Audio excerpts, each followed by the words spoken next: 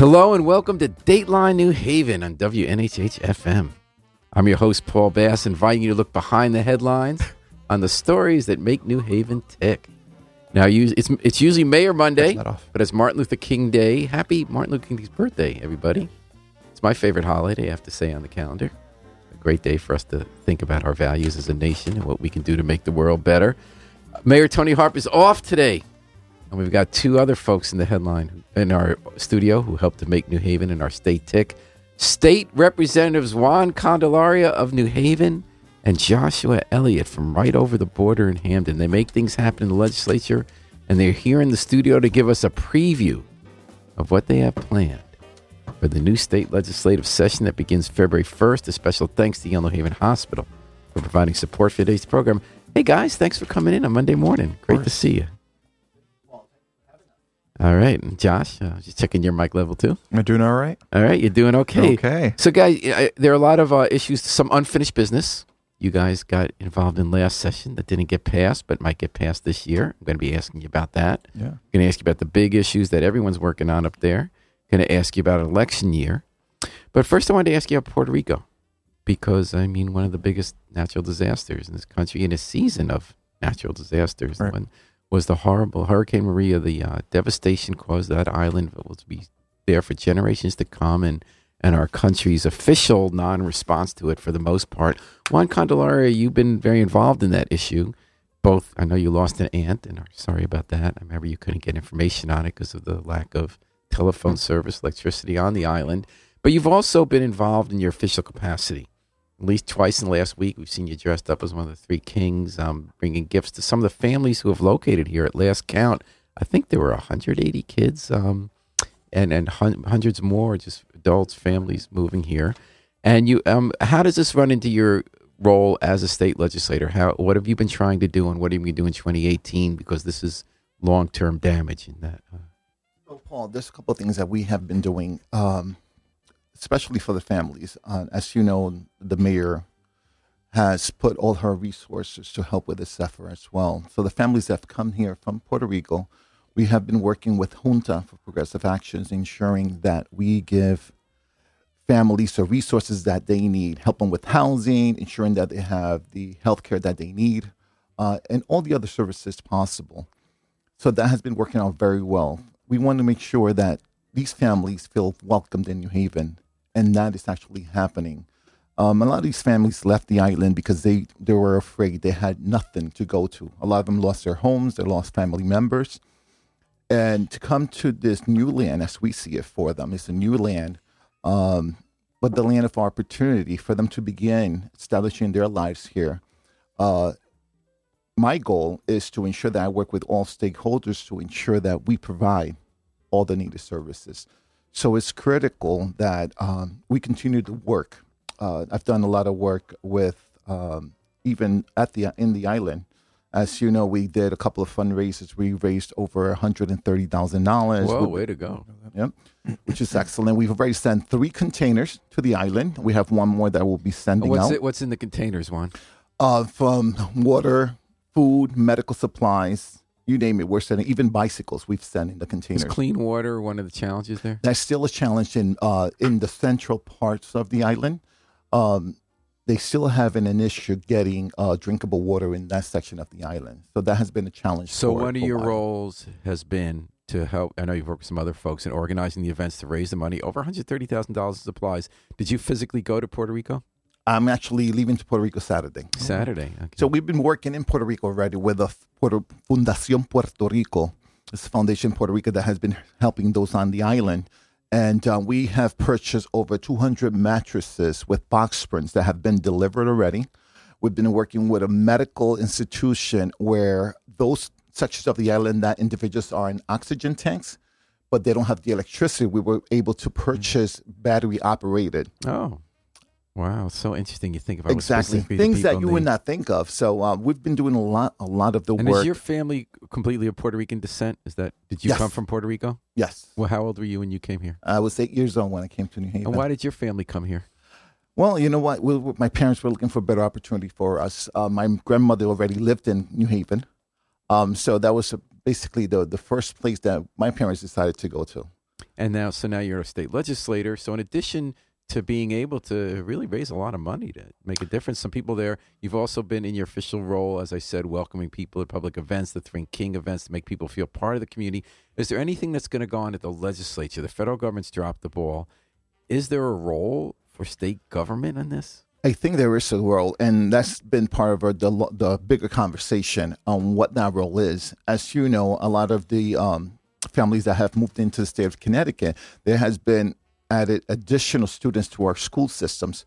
So we need additional resources in our schools. So that's another conversation that we need to have when we look at other type of resources like SNAP, for example, cash assistance. When we talk about housing, which has been the biggest challenge for these families, is how to define housing. As you know, with TSA has been extended into That's March. temporary family assistance. Temporary family assistance has been extended into March, but we don't know what's going to happen beyond that.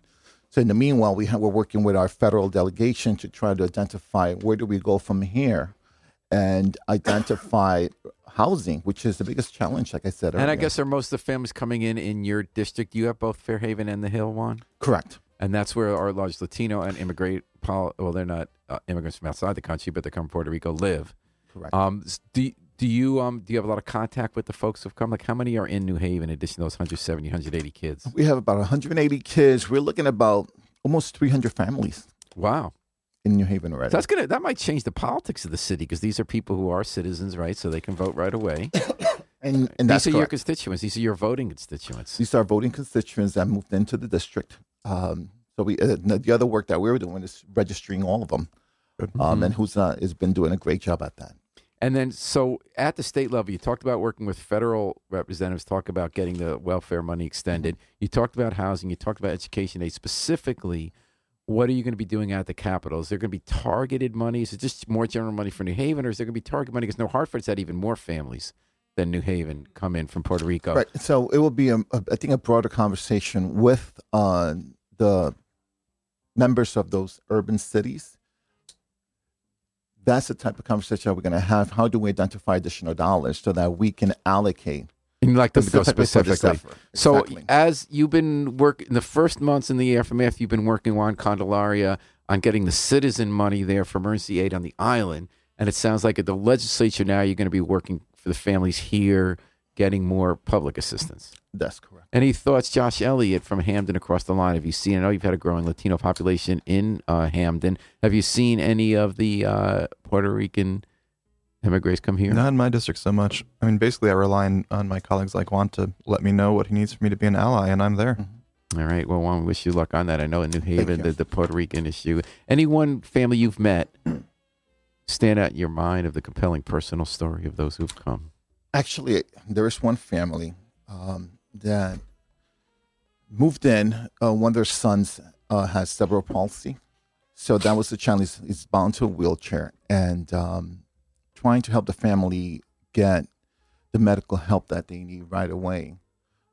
But putting those resources together, working with the different nonprofits like Junta, Cornell Scott, Fairhaven, those organizations have been very instrumental in ensuring that the families that come in are provided with medical services. So is that part of what it means to be an elected official at the local level? You make a call to someone at Cornell Scott Hill Health Center to make sure as the kid with cerebral palsy gets treatment? Correct. All right. Correct. It's working with them, ensuring that that process does happen. And for the record, as you know, I work with Cornell Scott Hill Health Center, so I was personally met with the family, and helping that that transition is very smooth for them.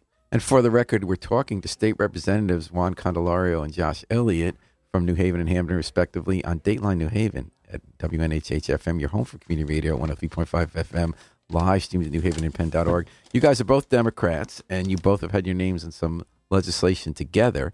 Now, if I'm not mistaken, one bill you guys both sponsored last year that did not pass but gained momentum was legalizing the recreational use of marijuana in our state. Now, Josh Elliott, a lot's happened since last year. One thing is that Massachusetts now made it legal, and some other states.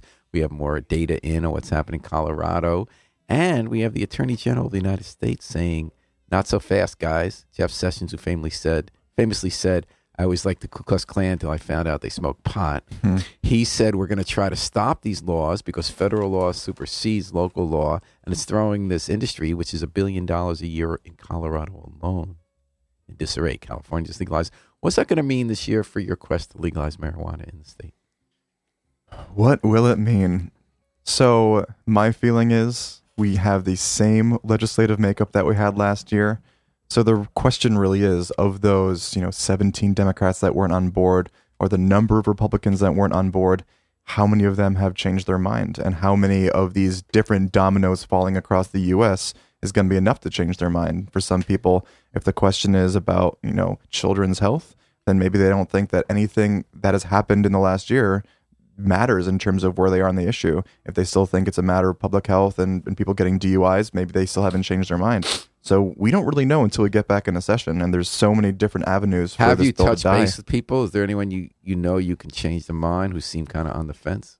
I don't have a lot of faith in changing someone's mind in an individual conversation.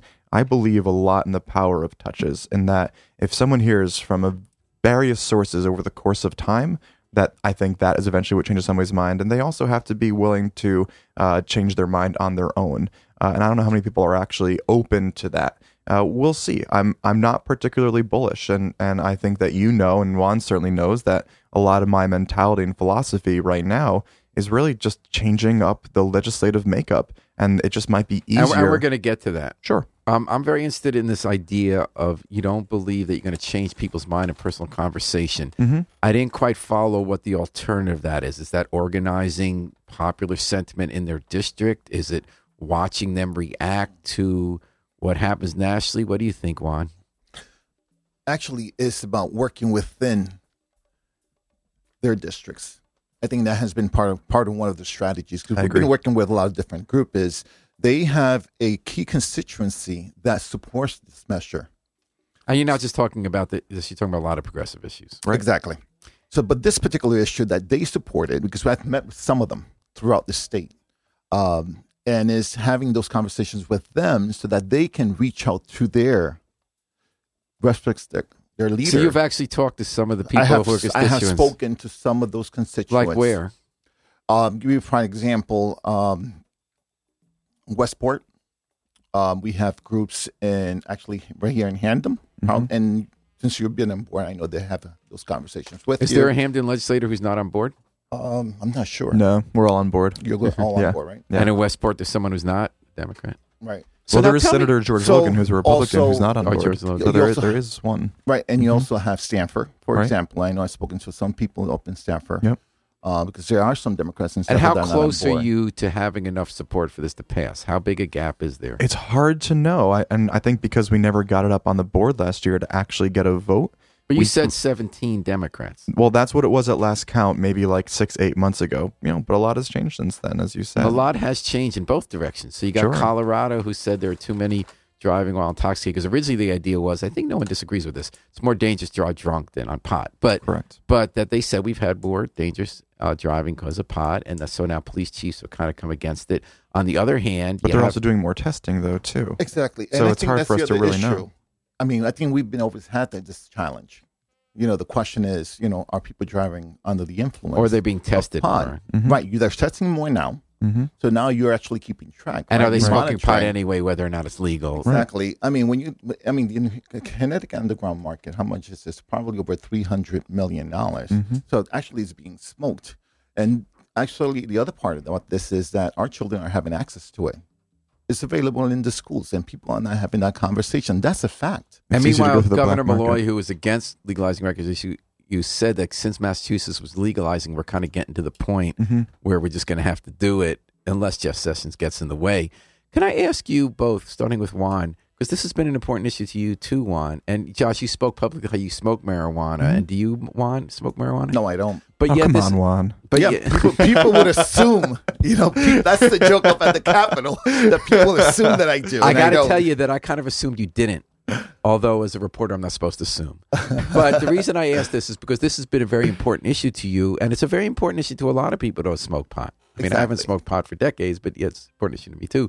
What is the reason that this is a major issue to you? Because you were a prime sponsor. Yeah, and the major reason was my children, and I think I had this conversation openly in the floor of the house, specifically with my son. You know, my son would tell me how marijuana was available in school, not only marijuana but other drugs, and it was readily available to all of them. So it was at that moment that I realized that they do have access to it in the schools, and yet we need to do some measure. We need to have a measure to control it. I mean, we're never going to eliminate marijuana. There's no question from the black market. We'll never eliminate it, but we'll reduce the amount that's available to our children. If we really want to tackle the issue of our children smoking marijuana, we need to legalize it, and that will have a reduction. Because if you think about it, it is the drug dealers that have an incentive to sell you a harder drug. If the state regulates it, we don't have incentives to sell you any other harder drug. And what's the difference between marijuana and cocaine? I would assume you don't want to legalize cocaine, correct? Or I would would. you? I would legalize everything. You would legalize everything. What about you, Well, Juan? I mean, I see it as a mental health issue. I don't think that these harder drugs are good for you. I just don't think that making a drug illegal and punishing people is the way that you actually tackle the mental health issues or the addiction issues that stem from this. I think it's more expensive. I think it's not ethical and not moral. And I think that if we actually want to reduce rates, then we legalize and treat it as a mental health issue. Dominic and it's a Davino- social justice issue as well, because it ends up, we target people of color at disproportionate rates than everybody else. Dominic Davino writes in, I need it for anxiety, but it's not allowed or I will be punished. Thanks for posting on Facebook, Dominic Davino, and for listening to Dateline New Haven. What about you, Juan, when you hear about the racial justice issue? I know that's an issue for many public officials of color. Is that up in your mind? Is that one of the people say that people of color are disproportionately arrested for selling or using marijuana? Well, when you actually look at the numbers, that's actually a fact. The number of minority arrested are versus the white, you're seeing that number is a lot larger. So that's a fact. There's been a lot of studies done here in our own state. So when you look at traffic stops and you looked at that report, minorities are definitely targeted more than anybody else. It's used as an excuse. And are you guys going to be reintroducing this bill this year? Oh, yes. Yes. What about money? Some people say let's not count on it for money. Some people say that we're going to get $500 million a year, or is that overstating? Oh, revenue? no, overstating. That's somewhere between 50 to 150 Right, million a 50 year. to It's 100. probably Okay. a good range. Well, that's in the first year. It's estimating about 50 to 100. Then you see in the following years increasing. Yeah. So definitely it's a great revenue source. It takes time to build up the infrastructure. Exactly. But the thing is that I know on my part, and I know you as well, Josh, we don't want to talk it from the point of generating revenue. Correct. Although that's a big part of it, but it's not the main reason why I Correct. support it or you support it. Correct. And then when you look at our state, you see our revenues declining, and yet we just need to start thinking about these type of policies to ensure that we balance our budget, because we cannot continue to balance the budget in the back of the working families. Right now, there has been a lot of cuts in our budgets that are detrimental. I know there's many cuts into mental health, right? Cuts to nonprofit agencies that are providing direct services to members within my community.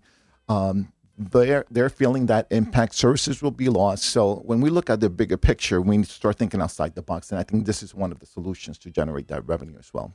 Now, you also talked about health issue. Is that because you thought more people get treatment, or that marijuana is good for you? Because we have it, medical marijuana is legal. And that was Malloy's point. He feels it is legal. You're dealing with the medical issue. Although a lot of people get medical marijuana or don't really need it for medicine. They get someone to sign it. So he's saying just bring it out in the open and make it all above board. Mm-hmm.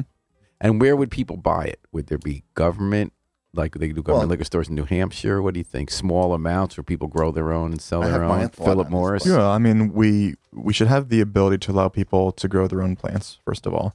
Not to the point where they could be players in the marketplace, but enough for themselves. I know there's a big push for that. And in terms of how it's going to get regulated, it'll be regulated in the same way that medical is regulated right now. A slightly different paradigm, and it'll be done under the same head of the alcohol division.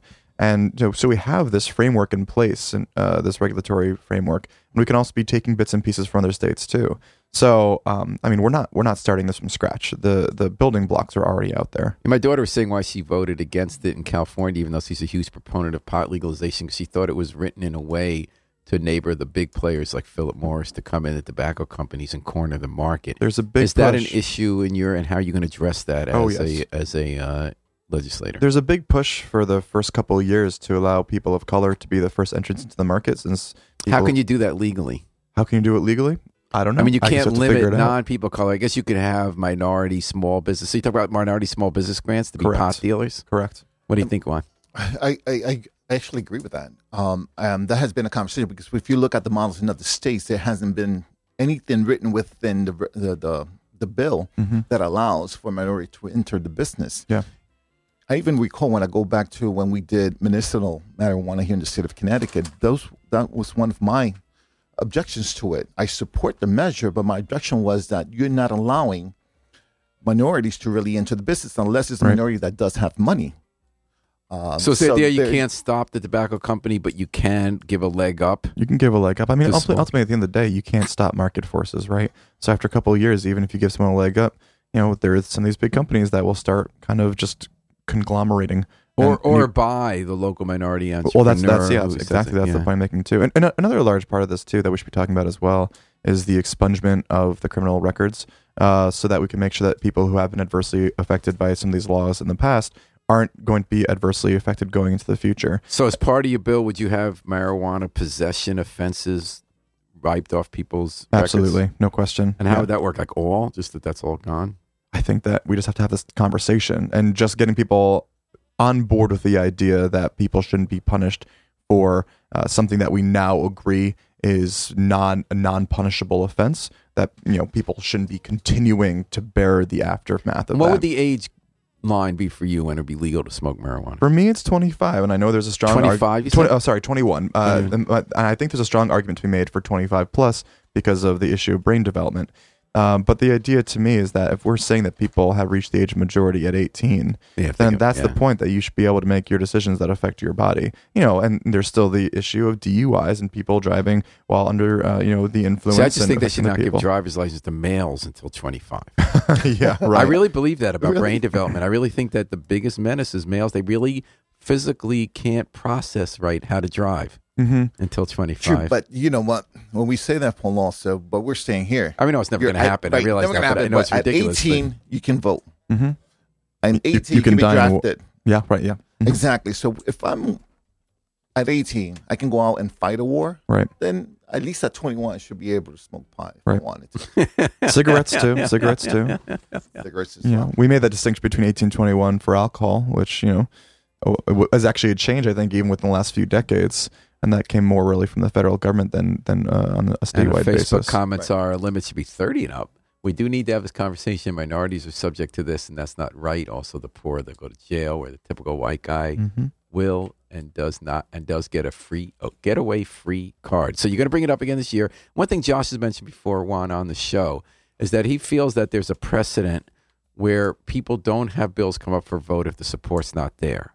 And that he thought there's actually, tell me if I have this right, Josh, that he's advancing the idea that if you're pushing for something to become law, let's say Martin Looney for so many years for the earned income tax credit, for instance, that it's important to get it up for a vote every year, have the debate, build the support, get people on record, and then that in fact, even if you're going to lose. Thoughts on that? I actually agree with that. I think that you need to expose the policy. You need to have the debate.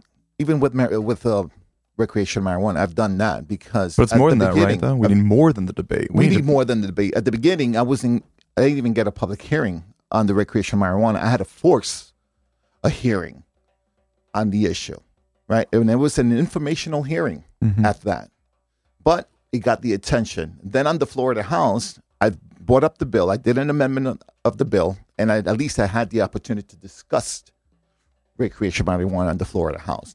So I agree totally with Josh. Even if you don't have the votes, but within that debate, you may capture those votes that you need. Maybe you will change people's mind because they're hearing your side of the story. Forget about we're also finding on the record where people stand if you want to advance. Right, exactly. Well, there's also this mentality of creating an illusion of forward progress. So, the first year, maybe you have a hot button topic and you say, all right, well, we're obviously not going to get it through, so let's have a hearing. And then the next year you say, well, we had a hearing, but it's obviously not going to get through, so let's just debate it on the floor. Then you say, okay, well, it's obviously not going to pass, so this year we already had a debate, so maybe let's put it up for a vote. And it's just, there's no real reason why you can't do all of those steps in one go. And that's my frustration, is like, why extend that process? Why not get right there, get to the vote? People don't like it, they don't like it. That's fine. We see where people are at, And if it turns out that the constituency is totally fine with us shooting down marijuana, no problem. But we already saw last year, we went from 63% to 71% in the course of about 6 months in terms of approval in Connecticut. And part of that is because of op-eds that people are writing, because it's in the news and the press. And even if people are having conversations about how they don't like it, they're having conversations about it. And I think eventually what will happen is that, some objective truth will emerge by all these different conversations. So and we'll public eventually support is get built there. to 71%, but you say it is going to come up this year. Absolutely. You're going to introduce it. And you're not, Josh didn't sound optimistic it's going to pass. How about you, Juan?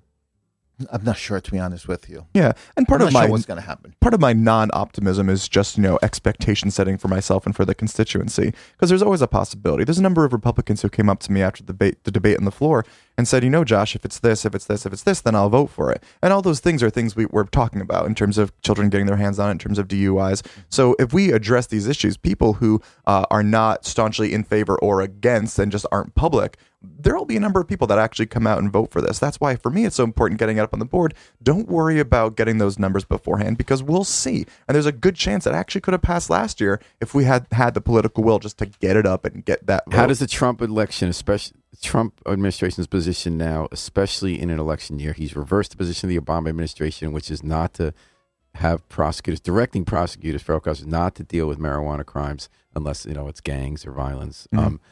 How does the decision by Jeff Sessions, the Attorney General, to rescind that policy affect your ability to pass this law in Connecticut? I don't think it changes it much. I mean, it gives the federal prosecutors that leeway to go after these crimes if they want to, but it's low-hanging fruit. Over the scope of all that they do, why would they be coming to states to go after small Unless drug their offenses? boss tells them to. Unless their boss tells them to actively do it. Now, the verbiage he's using is more of the allowance as opposed to the proactive measure of going after this. So we'll see. And if that happens, then we'll have to address that issue when we get to it. And the Republicans are having the fight in-house. The Colorado senator, who's the head of the Republican Senate Campaign Committee, is livid at the Trump administration over this because it's $1 billion industry in the state. He doesn't want going away. How about the ability for it to run? Do you think California is going to have trouble unrolling, so to speak, its new system now that Sessions has targeted it? I think that will build up a lot of pressure. I think the more that the federal government does to go after this, almost to me, what is like a non-issue at this point, the more problems they will have for themselves as a party going into this year and going into the presidential election in 2.5, 3 years. 71%, that's a big number. That's a big number. And you have to imagine, if 71% are in favor, what percent does it take to actually get the ball over? You know what I'm saying? It's like 80%, 85%, 90%. At what point is it a matter of just straight political expediency? Which is what I'm trying to do, is I'm trying to really push this measure. So the fact that, it gets to 90%, let's say, that you really have no excuse that you will absolutely not be able to keep your office if you don't go for it. And that's why I'm being so aggressive on this issue. Okay, well, we're talking about issues coming before the state legislature in 2018 with two people who make it happen. State Representatives Juan Candelaria and Joshua Elliott on Dateline New Haven at WNHH FM 103.5 FM, live stream at newhavenindependent.org. Juan, this is an off year, meaning even number of years. It's a shorter session, February through May, correct? Correct. And a lot of focus is on just fixing the budget. You don't pass a new budget. And a lot of bills that get introduced in other years, I guess you have a limit on how many bills a member can introduce, right, in an even number year? I don't think so. No, there's no limit on the number of bills. The issue with the shorter session is it has to be a committee bill. Mm-hmm. It has to be raised by the actual committee. Yeah, so last year, any bills that you submit has to be related to the budget. Correct. Okay, so you had 3 such bills that mattered a lot to New Haven last year that did not get over the goal line, Juan. You were trying to get bonding for transitional housing for female ex-offenders in New Haven. You're trying to get bonding for renovating the Barbell Club, the Trowbridge Square, which used to be cooperative youth services, where they have no community center there in the There's hill. Nothing in the and that hill. building's just been sitting there waiting. I think it even got renovated. So, that bonding actual proposal, we submitted that a couple of times already. So I'm working hopefully this year. Put a little bit more pressure, see if we could get something. So those two, is it going to be harder in an even number year if you weren't able to pass the odd number and we actually did the budget from scratch, or is bonding a different animal? I'm optimistic that we'll have the opportunity to get something this year. On both of those? On both of them. And also, as you know, the other part is also that since there's no revenues, a lot of the projects are funded through bonding. So there might be an opportunity, definitely, in that area. And this is also, So the first year, anybody can introduce legislation. And this year, you can only introduce it if it is related to the budget. That said, part of our job is relationship building. That's what politics is. It's relationship building. And we have relationships with all the chairs. Not necessarily good relationships. I'm sure Juan maybe has some better relationships than I do. But the whole notion is that because he has these relationships, that even though he himself can't be introducing some of these bills and some of these bonding packages, is that the chairs can and the committees can. So it's just... Is that considered budget related if it's bonding? Can you have a bill for bonding? No, I would assume so. I believe so. Oh, and Marshall Dios Cruz wrote in on Facebook, how would the legalization of marijuana affect nonviolent drug offenders serving sentences for possession and distribution of marijuana? Any thoughts on that? A big part of what I'm trying to accomplish too, and I'm sure Juan is on board with this, is the idea. Oh, well, we mentioned this, the expungement of. But that includes dealing, distribution. I don't know. We actually haven't had much of that conversation. I can speak for myself personally, and I would say yes.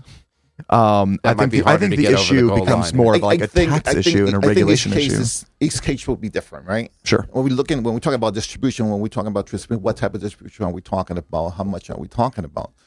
That's the way I would look at it. I could be swayed either way, depending on the argument. I think on this issue. But I think in order to pass such a measure, where we'll try to get support from our own colleagues.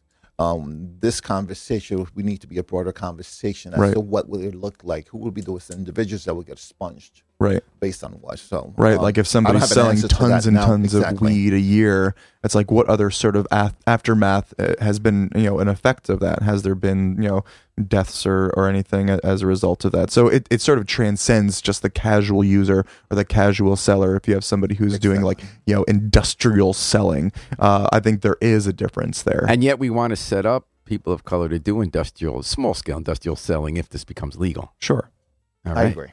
Now, another big major bill that you guys have been pushing for years, and Juan's been out front, and then Josh, when he got elected, was raising the minimum wage to $15 an hour. The Republicans, who have gotten more and more power at the Capitol, now they're even in the state Senate. They're 79 to 72. They're the 72 in the House, and they get Democrats to vote with them for their budget. What are the chances? They are pretty lockstep against that. What are the chances of minimum wage, and are you going to be pushing that again this year?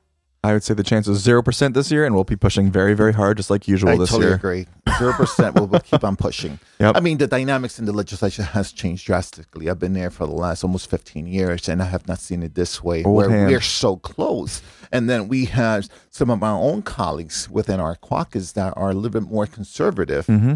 I'm not going to even call them moderate. They're more conservative Democrats, really siding with the issues. Mm-hmm. So are you going to introduce this, challenge. You're going to introduce this even though it has 0%? Of course, absolutely. Yeah, I think this conversation needs to continue to happen. And I also think that we should have a vote on it. And I think we should let the people in the public see where their legislators are. I think, again, for myself personally, and I know you said we're going to touch on this, is that I need people across the state to see where their representatives and senators are. It's an easier point for me to say, look at their voting record, as opposed to, here's the private conversation that I had with this person, because I'm not trying to blow up anybody's spot. I'm not trying to have these conversations and then throw somebody in the bus. I want somebody to be on record, and then I can just point to that record. That makes my job a whole lot easier. Okay, so let's now deal with that issue. So Josh Elliott this term did something that I think had never been done before. You're 33 years old, you're in your first term, and you polled your fellow Democrats on where they stand on some key issues for the progressive agenda, from $15 an hour minimum wage, legalization of marijuana, so give backs to labor unions. Juan gets an A+, by the way. He gets an A+ on that. So now you said you want to use this information to support primary challenges to Democrats who aren't on board. In the last session, we saw this historic. Juan said in his 15 years, never saw anything like it. We had our first split state Senate in over 100 years. And that Democrats sided enough with Republicans that the Democratic version of the budget did not pass, but the Republican budget did. And we undid an affordable housing law in the suburbs that it took many years for Democrats to pass. And those Democrats defected from Milford and Brantford. And immediately, like within weeks, Milford killed an affordable housing plan in its wake. So, Josh, you said, bring it on. I want to know where you all stand. And then what I don't understand is why'd they fill it out? How did you get them all to fill it out? So, to be clear, I'm not sharing this information with anybody because there were a number of people who said, I will give you this information, but I don't want you to share it. So, it's information that I've been using for myself to know who my allies are. And the fact is, I think that all of the initiatives that I want to accomplish are things that we will eventually do. So the question really becomes... what are some of the others? $15 million an hour, legalizing marijuana, tolls on the highways, right? Tolls, paid family and medical leave, just various voting issues, whether it's national popular vote or ensuring that we have ballot access for people weeks ahead of time by being able to mail their ballot in, which I know you have strong feelings on, Paul. That's okay. So doesn't matter. I would not get supported by you for election. Luckily, I'm not running for office. I think the points you made, by the way, and I think the points in favor are very strong as well. And yeah, so but I recognize the strength of your argument. And the motivation behind it is strong and needed, which is the fight back against measures to stop people from voting. So the issue to me is that I really believe that all the issues that I'm fighting for are issues that are eventually going to become law because they just the strength of the argument in and of itself, I feel like, is there. So then there's the issue of tactic, and I come at this from the business owner perspective, and there's a book called Good to Great, and one of the aspects of that book is you want to get the right people on the bus and the wrong people off of the bus. And then I also take my mentality from this book called E-Myth, which stands for Entrepreneurial Myth, which is that you want to work on your business, not in your business. So I take those two philosophies and mentalities to the work in the legislature. So my goal, in terms of the legislator that I'm trying to be, is not to actually be in there and hashing out the details of legislation. My goal is to work on the legislature as an entity, as an organization. It's easy if I'm a business owner to say that you don't fit in with the culture, so unfortunately this isn't going to work, and we're going to find somebody that will fit in. With politics, you have to work with the constituency. It's the constituency that acts as essentially the board of directors, where the legislator is the sort of the CEO in terms of providing the mentality or the legislation for that town. So because of this, the only way that I can actually ensure that we have the good people in and the not right people out is by pushing constituencies, those boards of directors on the constituents level. And it means that I'm unfortunately going to have to be very, very public and in a way somewhat obnoxious to a lot of people to make the point that I don't think that some of these people should be in the legislature because all they're doing is holding back what is going to be coming our way ultimately. Alex Tarbus says Josh doesn't throw people under the bus. He wants to drive the bus right into them. So Josh, but why give this information if it's not going to be public? How do we know who needs a primary according to the Progressive Vision? So, I'm playing a balance there because I do want to be respectful of my colleagues in that I'm not trying to publicly shame them, and I want to be able to have that discourse with them. So let's look at my colleague Michael D'Agostino, whose campaign I'm helping with in his run for AG. Last year he was not a huge proponent of marijuana, and this year he is, and there's a number of issues that he's there on. So I'm going to be flexible. Did it take a couple bong hits, or what did I'm not sure what got him there, but I can tell you that his constituency is now very much vocal and very much active, and they are pushing him on a lot of issues. And he recognizes that if his constituents want something, that he's going to be there for them and with them. And I think that is more of what I'm looking for. If everybody in our caucus turns around tomorrow and is really, really proactive on a number of issues, I don't need anybody to be with me 100%. If you're with me 80%, that's good enough. But what I mean, Josh, part of the point here is that you and a lot of other people, including the mayor of New Haven, say that it's important to primary people. Let's just throw out a name like Lonnie Reed or Gail Schlossberg, who are so fundamentally against what you're for that you're not a really party anymore, even if it means losing the seat in the general so that you build that constituency. So I disagree with some of that logic. So some of the fear, is that you have somebody primary and incumbent.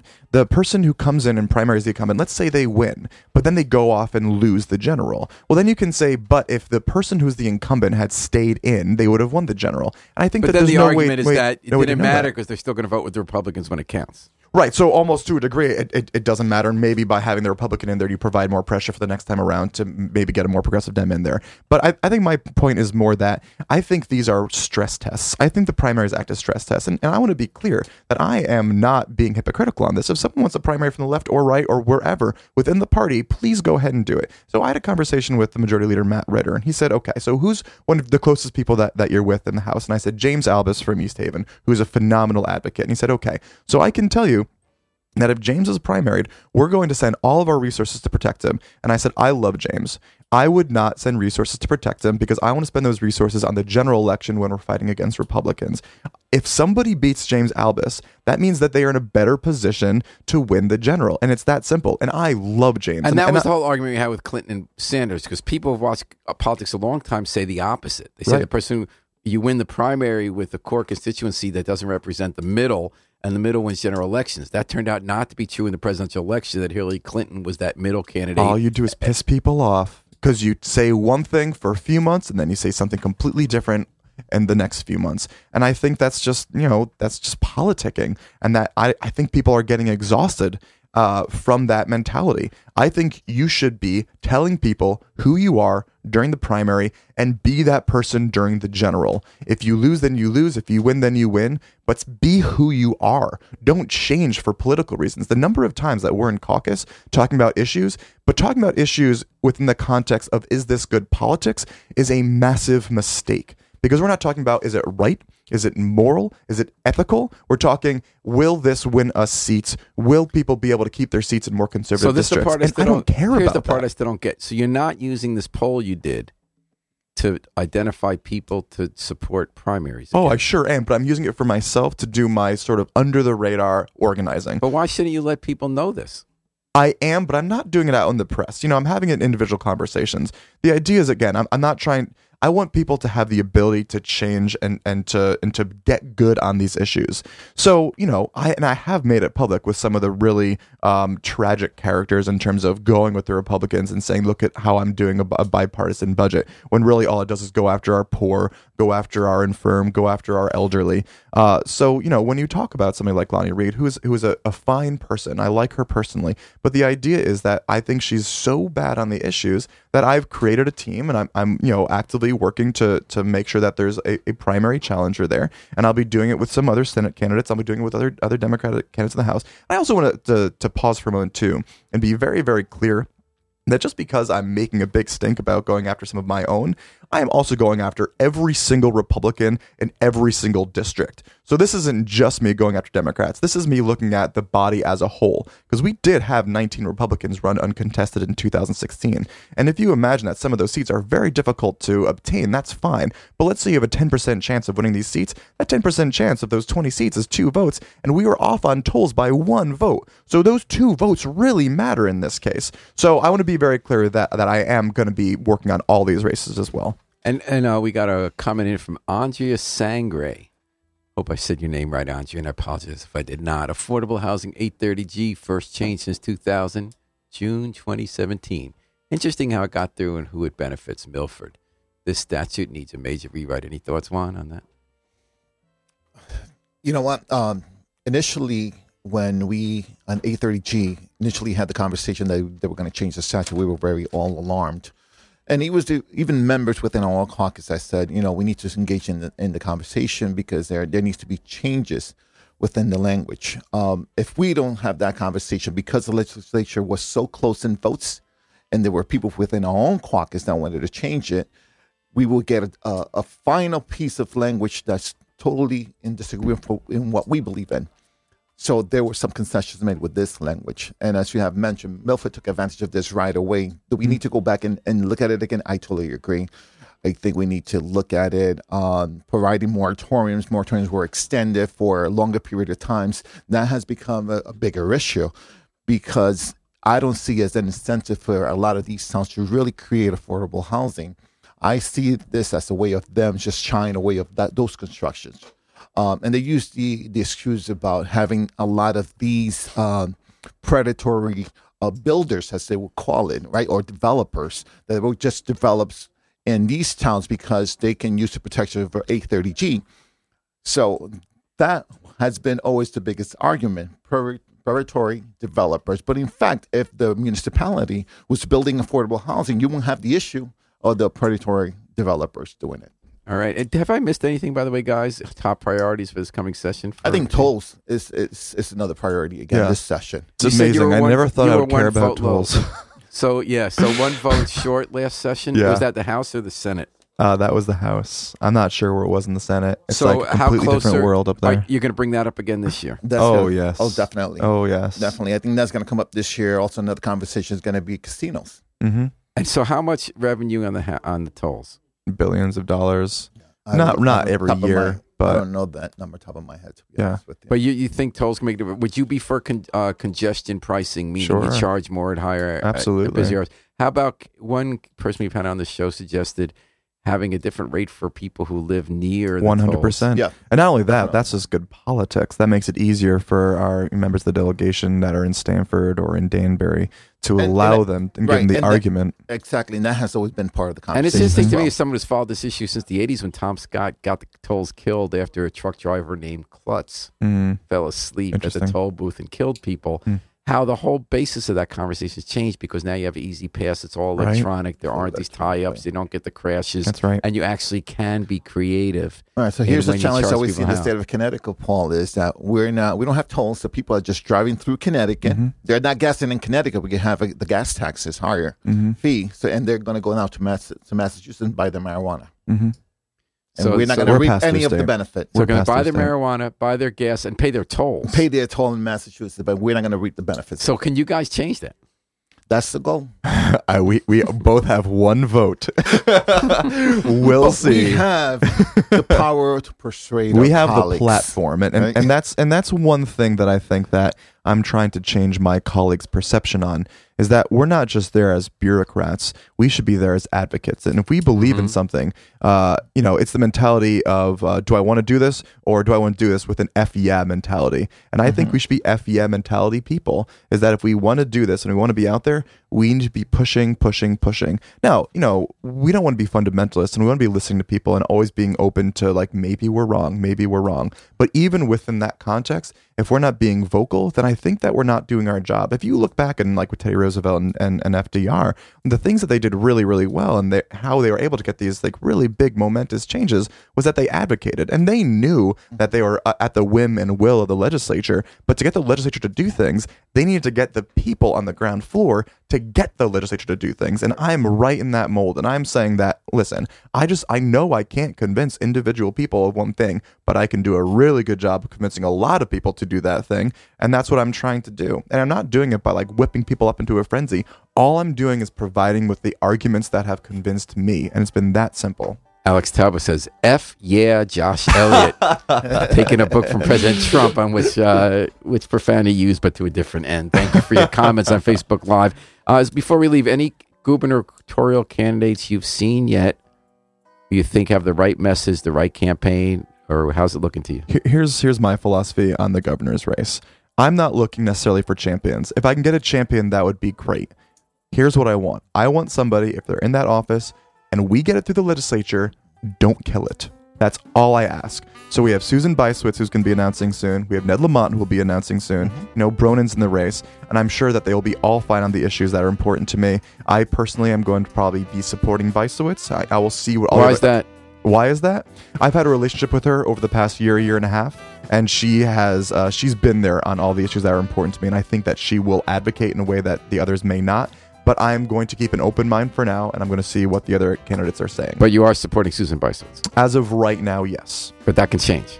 At any point in time, I like to allow myself the flexibility. I don't know to if I'd change. like that support if I were Susan Byswitz. I don't want the person to say I'm for me. Well, I would also hope that Susan Byswitz continues to listen to my platform, and hopefully as it continues to shape her platform, then she will get stronger and stronger support. But right now, I think lukewarm support is better than no support. And there's a number of candidates out there on the Democratic ticket that I firmly do not support. Name one. Dita Bergava. She's a very nice woman, but you cannot co-opt the term progressive just because you want it to be your own because it's politically expedient. Joe Ganim. Joe Ganim, nope. I think his time has come and gone. I think if the people of Bridgeport wanted him, that's fine, but I don't think he's good for the state of Connecticut. Juan, any candidates you like so far? I'm keeping my options open. All right. I'm actually Juan's better listening at from politics than all I of am. them. And Alex Talbot says Tony Harp should run. Don't think it's going to happen. I don't think it's going to happen.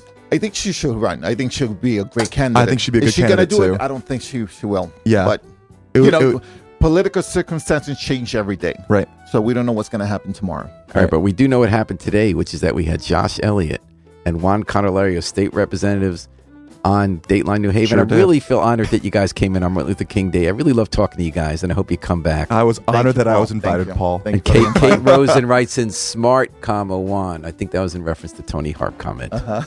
All right. Well, thanks for joining us on Dateline New Haven today. Thanks to our guest state representatives, Juan Candelaria and Joshua Elliott. A special thanks to Yale New Haven Hospital for providing support for today's program. We're going to take it out with the Afro-Semitic Experience, performing I Wish I Knew How It Would Feel to Be Free from the group CD, A Plea for Peace. Now, we know what it's like to be free. We just got to remember to book our flight.